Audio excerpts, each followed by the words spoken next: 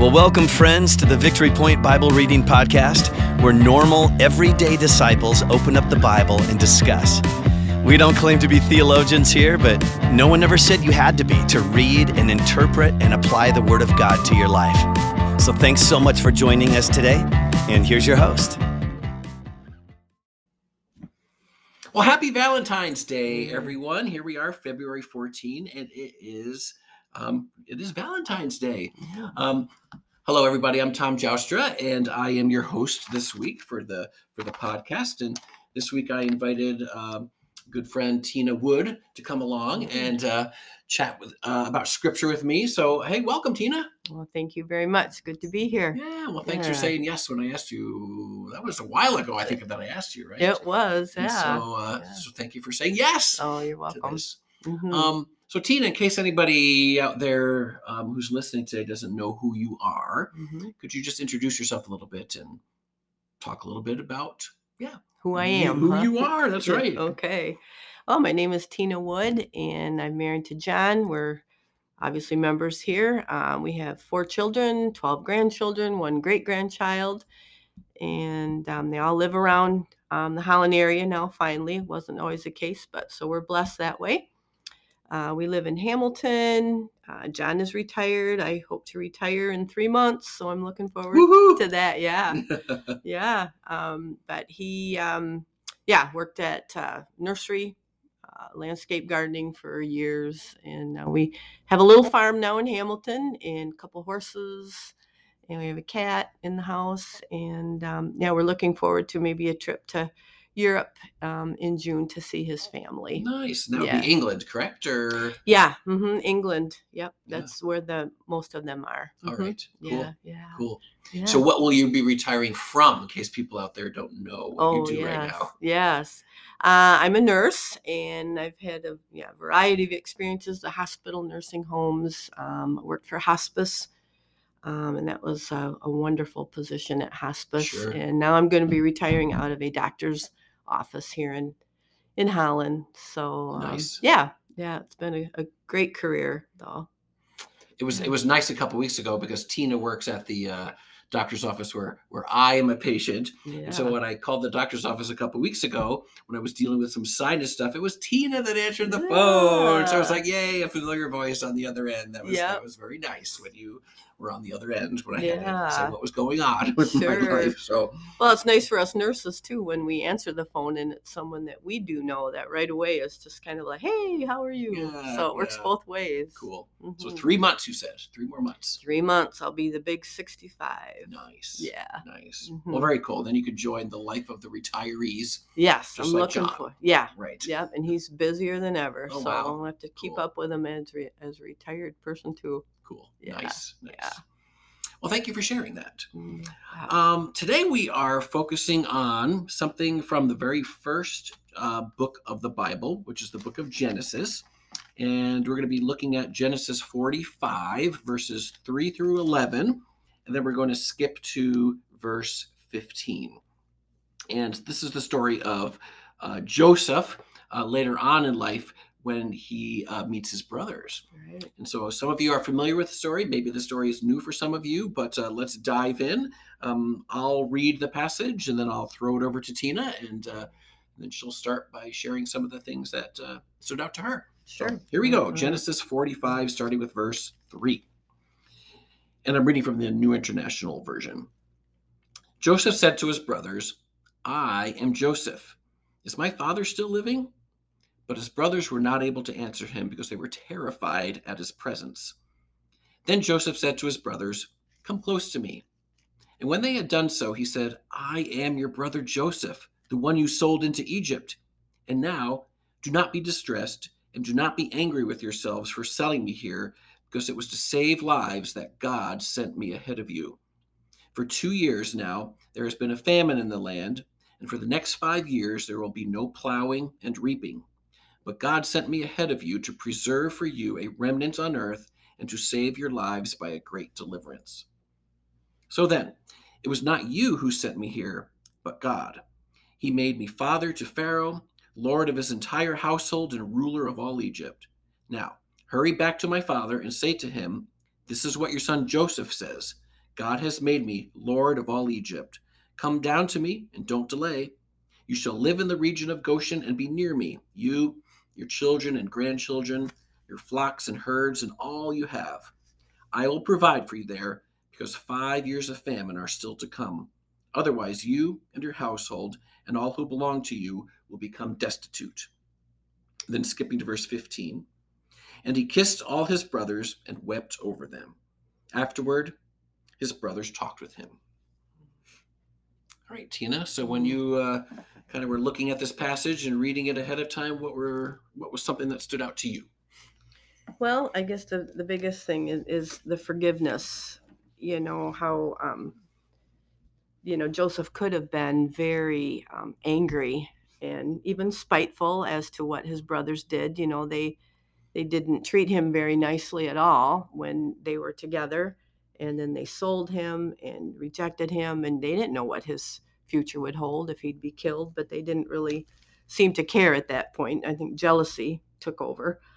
But in that, now Joseph, here he is, second only to Pharaoh, and lots of power and authority, and his brothers come to him now, and they need help because there's a famine, they're starving, and it reminds me too of the prodigal son, how the father was kind of betrayed by the son, who just said, I want what's mine now and see you later, and came back, and he needed his father again, and now Joseph's brothers needed his services.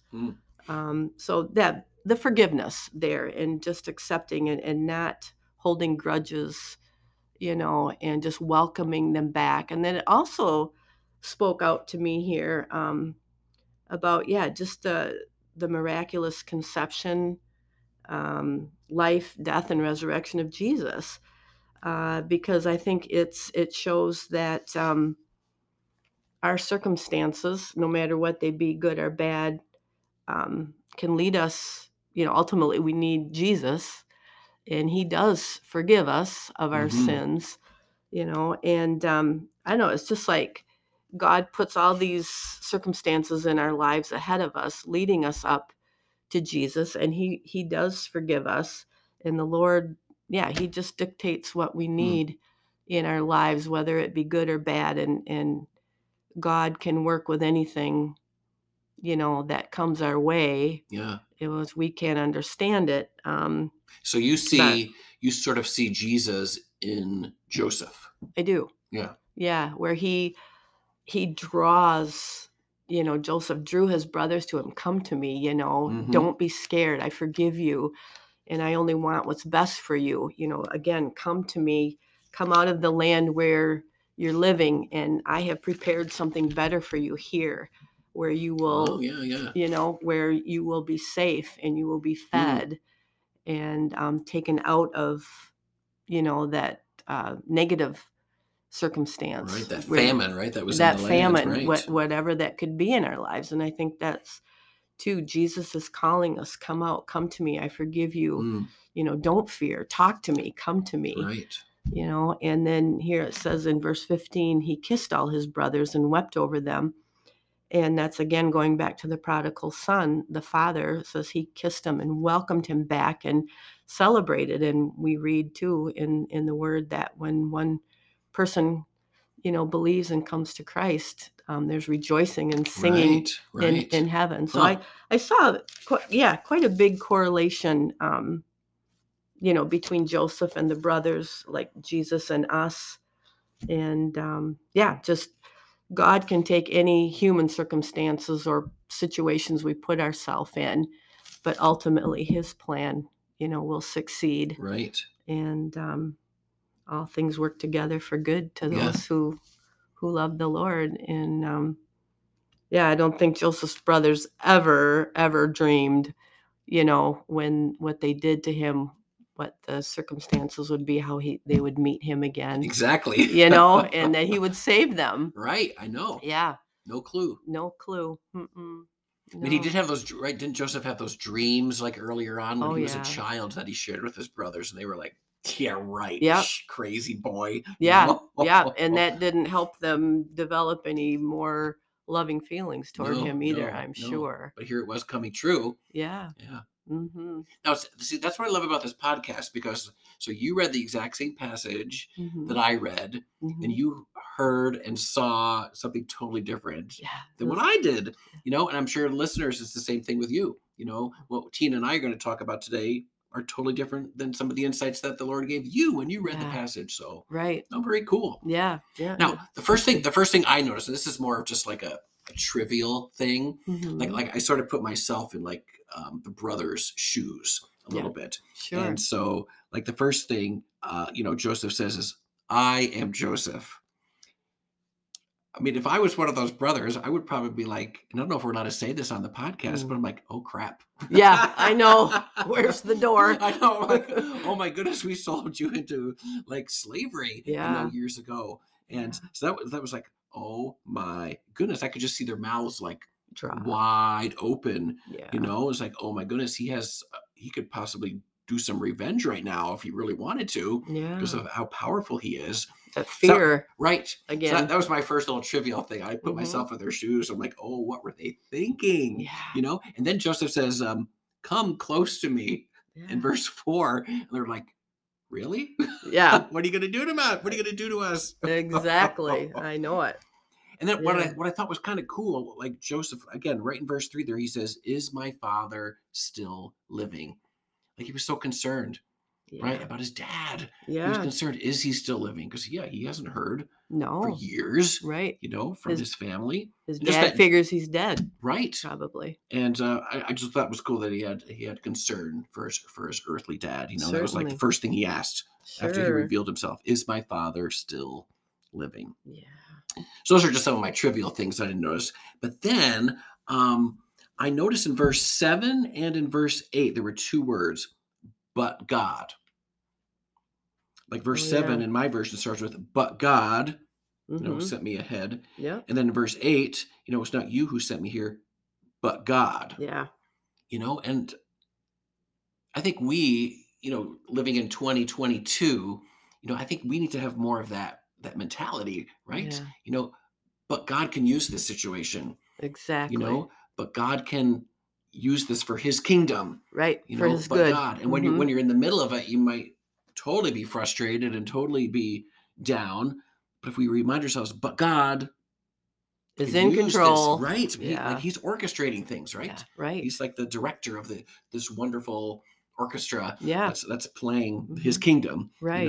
But Right. God, he is at work. And I think we just need to, every once in a while, shift our feelings and shift our emotions and our focus. Now, this is just a silly, it's not a silly story. It's just a story that Rick and Sherry Velderman shared with Lori just a couple weeks ago when they finally got to go down to back Florida. to Florida. Yeah. So the morning they left, they went out for breakfast.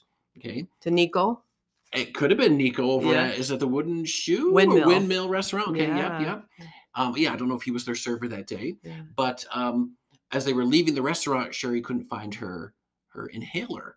Okay, or I think it was her insulin, maybe. It was Okay. either her insulin or her inhaler, one of those two she couldn't You find. need both. Right. And then she's searching all over the car seat where she was sitting, and she was searching some of her bags. They ended up going home and searching. So maybe I left it on the counter and it wasn't there. And finally they did find it on the car seat. Okay. Or down where her bag was by her Fell, feet. maybe. Yeah. It probably fell out by accident. Yeah. And so that delayed them. But then there were 2 times during the trip, this is what Sherry's telling Lori, that they were stopped on the highway because of huge accidents that happened because of weather. Yeah. Oh, was that a but God moment? Like did he purposely protect, Rick and Sherry from that situation by causing her not to be able to find her medicine? Yeah. That's one of those things where, because I know I can sometimes get so frustrated. Those of you that know me know that I can be very anal when it comes to time. Okay. Yeah. And That's why I told John we got to leave early. That's right. I don't want to be late. And sometimes if like we forget something or we have to turn around for something, I get so frustrated. I'm like, we're going to be late. We're going to be late. Yeah. But it's like, but God, maybe there's a reason why he's protecting me from something that was going to happen. And anyway, but I just think we need to have that mindset more. Yeah, definitely. I agree. But God. but God. Yeah, only two words, but very, Yes. very powerful. Yes. Yeah. So as we kind of wrap up here for the day, we're getting close to 15 minutes here. So what is some kind of a blessing or some kind of a challenge, Tina, that you think that we could leave with our listeners today as they go through their Monday? I think what you just mentioned, but God. I mean, because life is full of ups and downs and good times, bad times, valleys and mountains.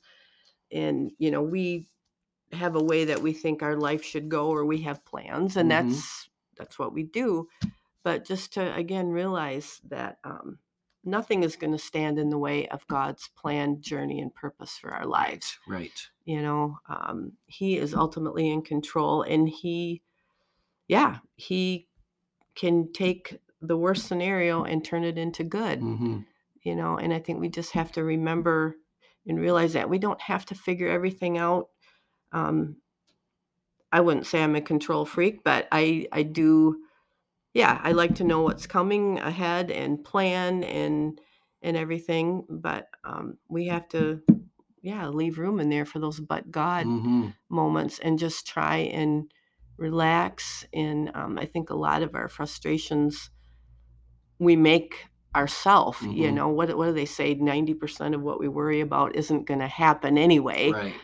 But it's I'm trying to work on that too. Just calm down, let it go, trust, and just hang on to God. And because he's not going to let you go. Right. And just try and find peace in that, and I think of Rick and Cher too, with Rick's last, scare with cancer, melanoma. And we have no guarantee that it's going to, for Rick, he got a wonderful blessing of health and, and that doesn't always happen, so I think we have to just be prepared and realize that if things don't work out the way, that we hope and pray for, that there's still God is in control and there's still a reason. Correct. Yeah. So listeners, go into your Monday knowing that the Lord is definitely in control of your life. He is the director or the conductor of the orchestra that is your life. Amen. So happy Valentine's Day. Yes. Well, thank you for joining us today for the Victory Point Bible Reading Podcast. We hope that today's conversation was helpful for you and encourages you in your daily walk with God. If you have any questions or thoughts to share with us, please email us at info@victorypoint.org. We would love to hear from you.